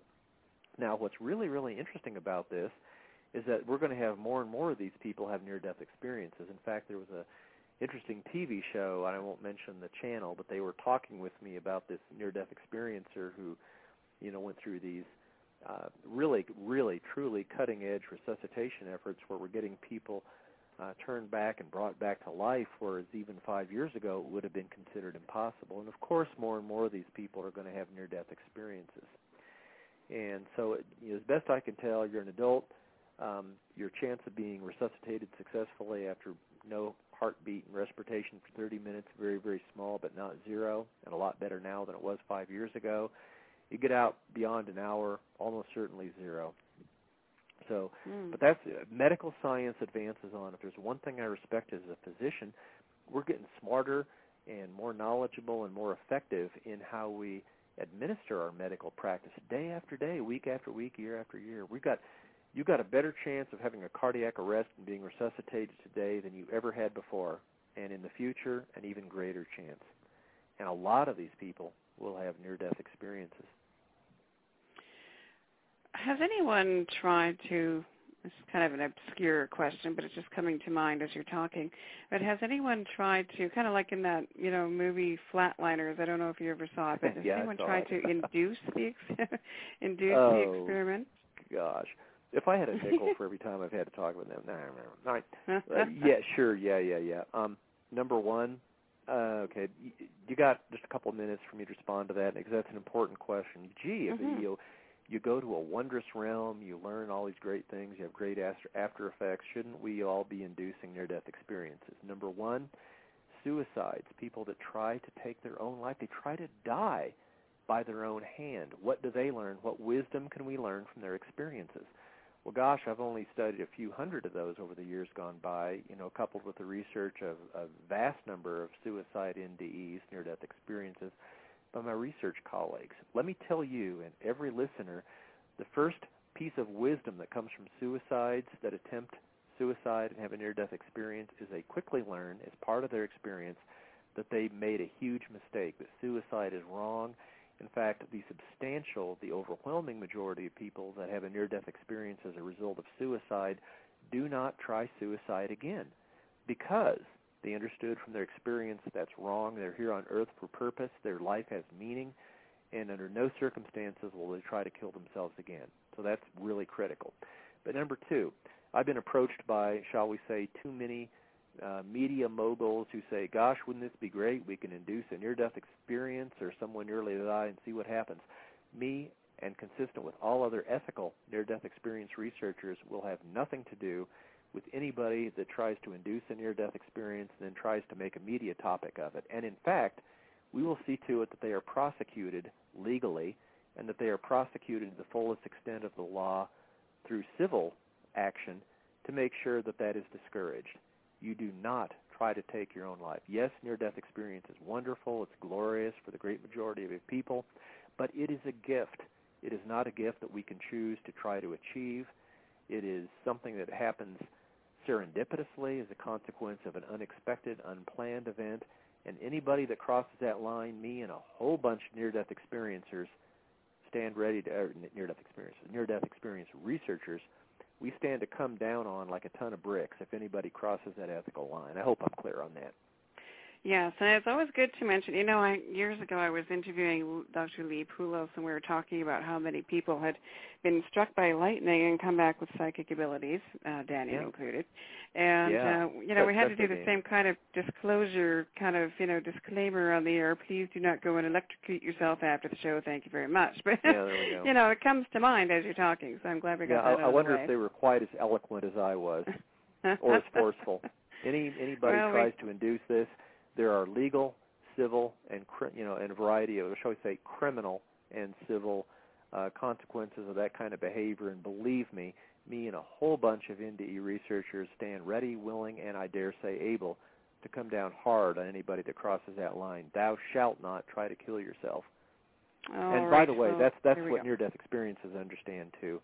I mean, that's coming from on high as well. It's not just NDE researchers. More importantly, you just don't want to do that. If you feel like killing yourself or you feel like ending your life, talk to your primary care healthcare team. Call a suicide crisis line. That is the right thing to do.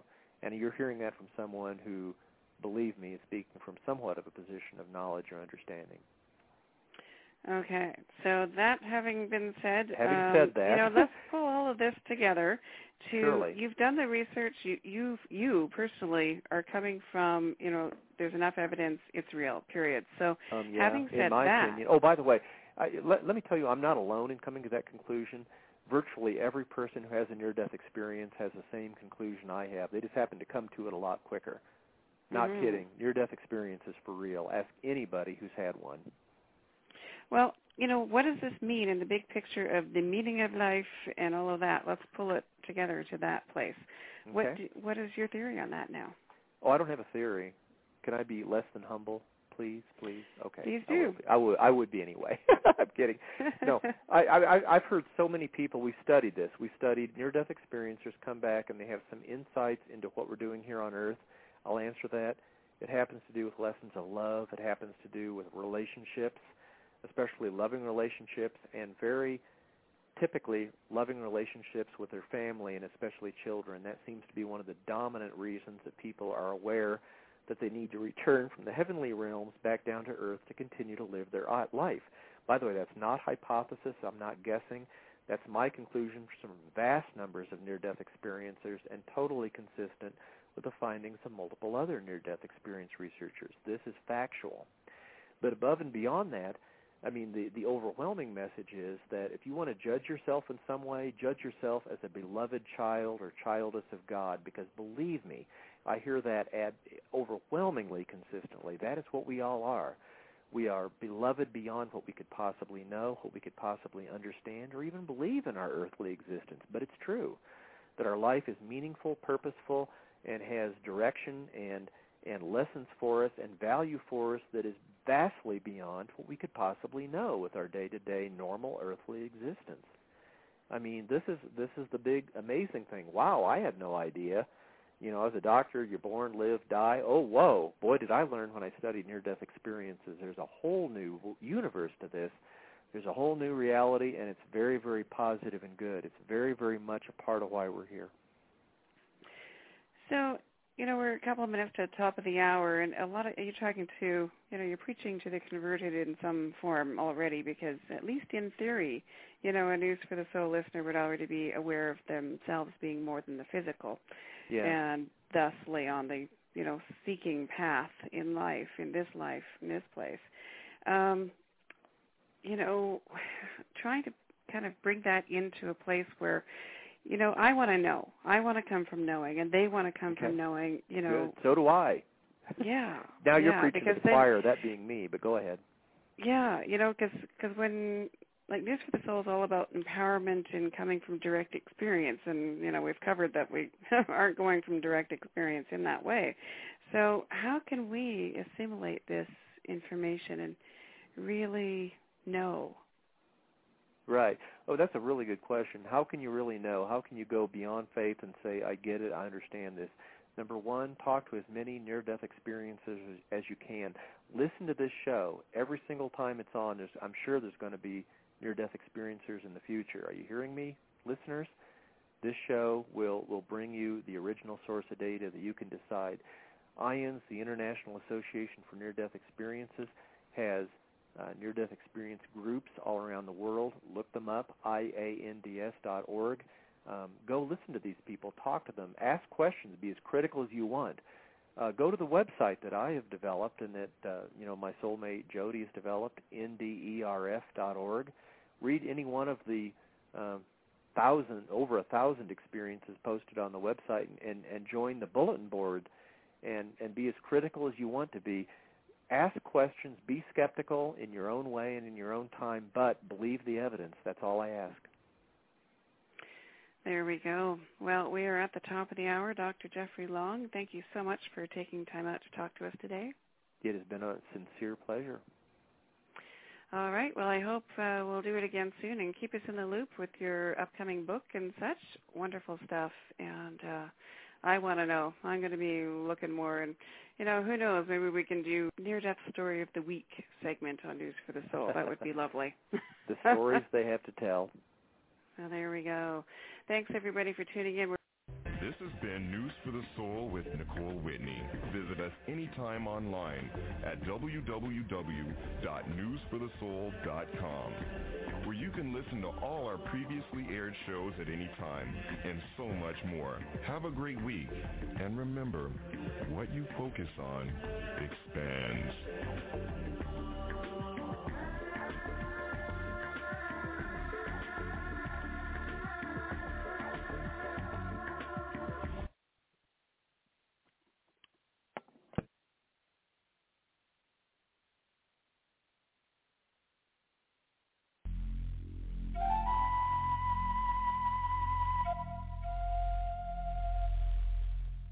Hear all of our previously aired broadcasts of News for the Soul online at newsforthesoul.com. Now let's get back to the show.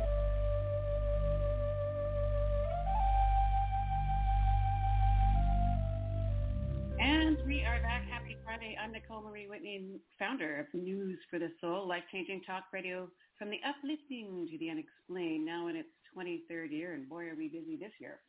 Right now, very excited to introduce you. Well, I don't need to introduce you, but you will remember him. Best known for his Golden Globe-nominated role in the series Happy Days, Anson Williams is also an award-winning television director, writer, producer, and entrepreneur. We're going to talk to him about how he's contributing to the front lines during this coronavirus episode on the planet. Let's welcome, you know him as Potsy from Happy Days. Can you believe that was 45 years ago? My God.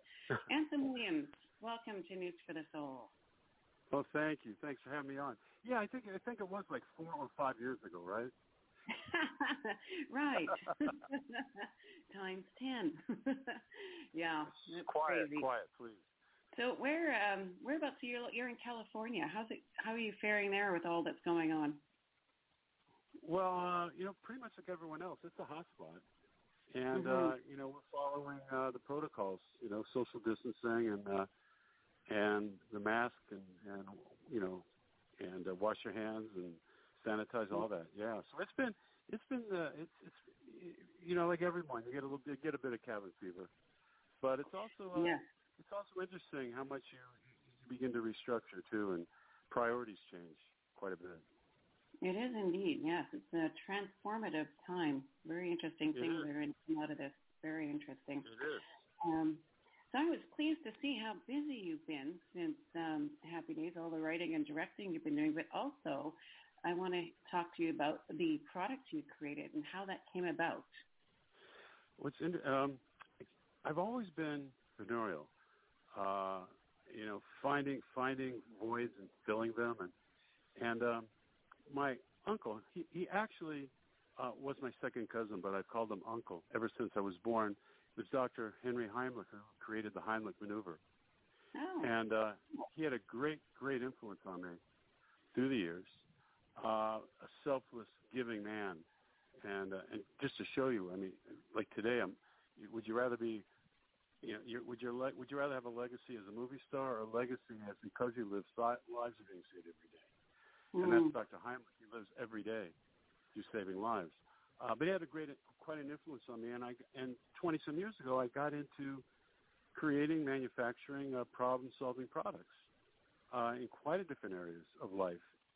And then, but what I'm working on now is so important for society. I mean, so important. And it's the last project Dr. Heimlich worked on until he passed, which was a few years ago. And he promised me that I would get this out there because he knew how beneficial it would be to so many. Well, what influenced it was years before I got into the product business, I almost killed myself by falling asleep at the wheel. And Dr. Heimlich informed me to cut up lemons with me because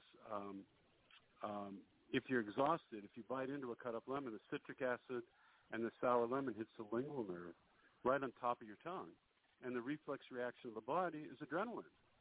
You're up, you're alert, nothing in your system, nothing to hurt you, nothing to screw up your sleep pattern, a natural way of body waking the body. And very old science. And I did that. I did that for years and never had the problem again. And then a few years ago when we started reading up on how catastrophic drowsy driving is in this country, I mean, it's right under guns. There are more deaths, more tragedies than drunk and medicated combined. So I had an idea, and I talked to Dr. Heimlich, and I said, what if we had a spray drop, citric acid, sour lemon, water, a bit of preservative for shelf life, and just spray the top of the tongue? He got very excited. He said, let's do this. He said, this will save more lives than the Heimlich maneuver. Many more people are drowsy driving or exhausted in their life, and tragedies are happening, much more than choking. So we did. So we created literally a spray called Alert Drops, which is basically high-powered lemons, and we've had huge results with drowsy driving to the point that U.S. Congress has honored us as an important help to society, the state of California, the city of L.A. But as we were going forward with this, we found out it helped much more than drowsy driving. Anybody that needed to be alert, which are millions of people, it's all huge in the entertainment business because of these long hours, huge in the medical communities, huge students studying all night during exams. They're going to the hospital because they're overdosing on caffeine and energy damage their bodies and not screw up their sleep patterns. And now we've also found out in terms of exhaustion, it's been tremendous now with the coronavirus situation. We've donated thousands to the frontline workers who are absolutely exhausted, saving lives. And the Alert Drops is hugely helpful there. And also, the coronavirus is causing a lot of problems in homes where it's such a change of lifestyle for people. They're losing the fire, losing the adrenaline. There's no contact with other people. It really, and people are drinking too much coffee, and they're just doing bad things to try to get energized, and they're hurting themselves. And we're finding Alert Drops. Yeah, I say either Alert Drops or bite into lemons, one or the other. Really has been effective in helping them out of that doldrum. And I was very, very excited to be able to contribute to the front lines and continue to contribute to the front lines to help them stay safe and stay alert during this horrendous situation. Very cool. So it's primarily, so there's no chemicals in it, no drugs or anything? No, it's literally a hit of citric acid, natural citric acid, sour lemon water, and a bit of preservative for shelf life. That's it. That is all that's in it. And find an average of 30 minutes to an hour of like, boop, you're up, you're alert, nothing in your system. Just like going to the doctor and they check your reflexes. They have that little rubber hammer and they'll check your knees and your arms. It's the same thing. When the citric acid and the sour lemon hits the lingual nerve on top of your tongue, the reflex reaction of the tongue is sensory connection to tongue and brain, and the effect is adrenaline. Boom. You get an immediate jolt of adrenaline. You're up, you're alert, your body waking the body. Nothing to hurt you, nothing in your system, and we're stopping a lot of unnecessary tragedies, and we're stopping people from putting bad things in their body. Yeah, very true. It's funny, too. It's such an understated thing, the driving tired. I didn't realize the stats were that high, but, I caught myself years ago once I was so tired. I thought, God, this should be illegal. Like, it's worse than driving drunk almost, you know? And nothing's done about it. Not even really talked about. No, and that's what gets me. They talk about drunk driving, medicated drive, but drowsy driving is worse than all of it. In 2012, they did a very detailed study, and it's more now, by the way. But back then, there were 168 million drowsy drivers a year, half the population. Wow. 1 out of 5 admitted to falling asleep at the wheel. You can imagine the tragedies. Well, today there's almost 200 million, which is over half the population. It's a big problem. You're driving a firearm, and the majority of the people killed are not the drivers. It's families are destroyed, kids are destroyed. Crazy. And Dr. Heimlich, you know, I mean, that's why he was so passionate getting this out. Because 2 weeks before he passed, he made me promise to get this product out because he knew the help it would give people. He knew how important it was. And so simple, and like, you know, Dr. Heimlich, his brilliance, very simple, a natural way to help yourself, natural. To alertdrops.com, they can read all about it. It's very, very old science. All we did was make a better scooter. We didn't invent it. It's a science. It's been proven for years. MIT did the study 50 years ago. They can read all about that. They can read all about why it works, how safe it is, exactly what it is, testimonials. They can buy it there. They can buy it at Amazon. And I tell people, if you don't want to buy it, that's fine. It just makes it a little more convenient. Have cut up lemons. That works. So basically, it's a very, very, very simple, reasonable way for your family, your friends, your loved ones to be safe, absolutely safe. And people in the workplace, machine operators, you know, people in the medical profession, tired moms, anyone who needs to be alert. It's an amazing product that will solve that problem. Love it. Well, we've got this all linked up on our website, newsforthesoul.com. Before you go, I just want to ask, you know, here we are with our little lockdown cabin time. Are you doing any new creative ventures while you're on house arrest over there? Yeah, well, you know, writing, you know, a bit of writing that I was hired to do, so I'm doing that. And then, you know, always creating new shows to get in development. I tell you, it's hard, though. It's hard when you're, even if you're talking with to people on the phone, there's I miss being in a room, you know, and spitting out ideas. Magic happens when people are together. Yeah. Magic happens. And I miss that. Yeah, it's the energy that there's an energy factor. That I'm right with you. It's very critical that you have contact. It's critical, and the magic happens. That it factor. Many times, well, how did you guys come up with this? You don't really know. It kind of just came up. And everyone goes, ooh, that's it. That's perfect. You know, so like they say too, don't try to be overproductive during these times. You know, you just calm into it. Let it come naturally. Calm into it.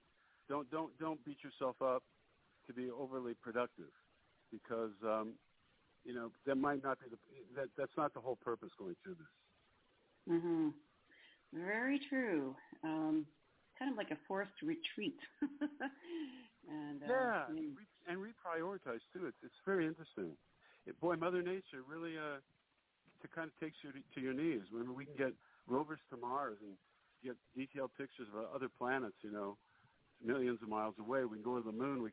But yet, one little virus and Mother Nature brings us to our knees, right? Absolutely. Yeah. Well, so I think not only is it a stock market correction and all that people are talking about. I think it's humanitarian connect. I think it's reprioritizing our goals, our needs, and our priorities. I think you're right.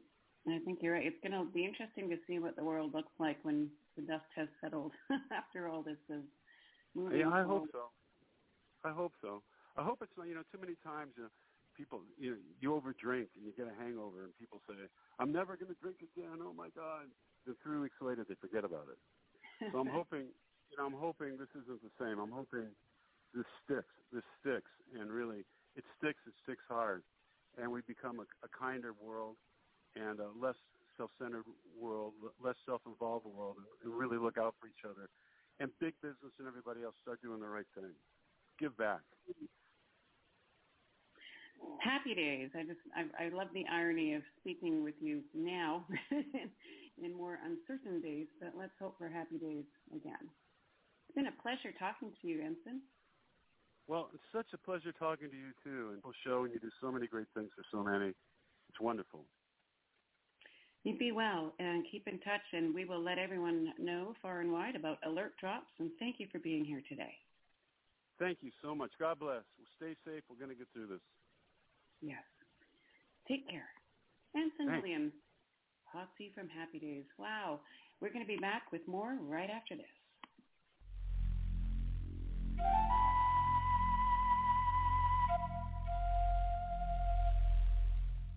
Hear all of our previously aired broadcasts of News for the Soul online at newsforthesoul.com. Now let's get back to the show.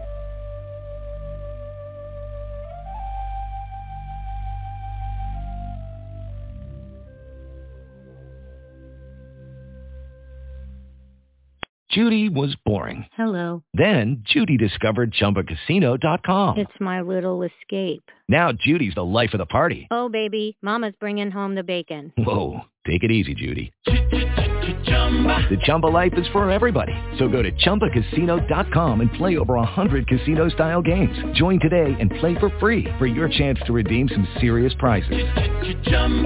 ChumbaCasino.com. No purchase necessary. Void where prohibited by law. 18+ terms and conditions apply. See website for details.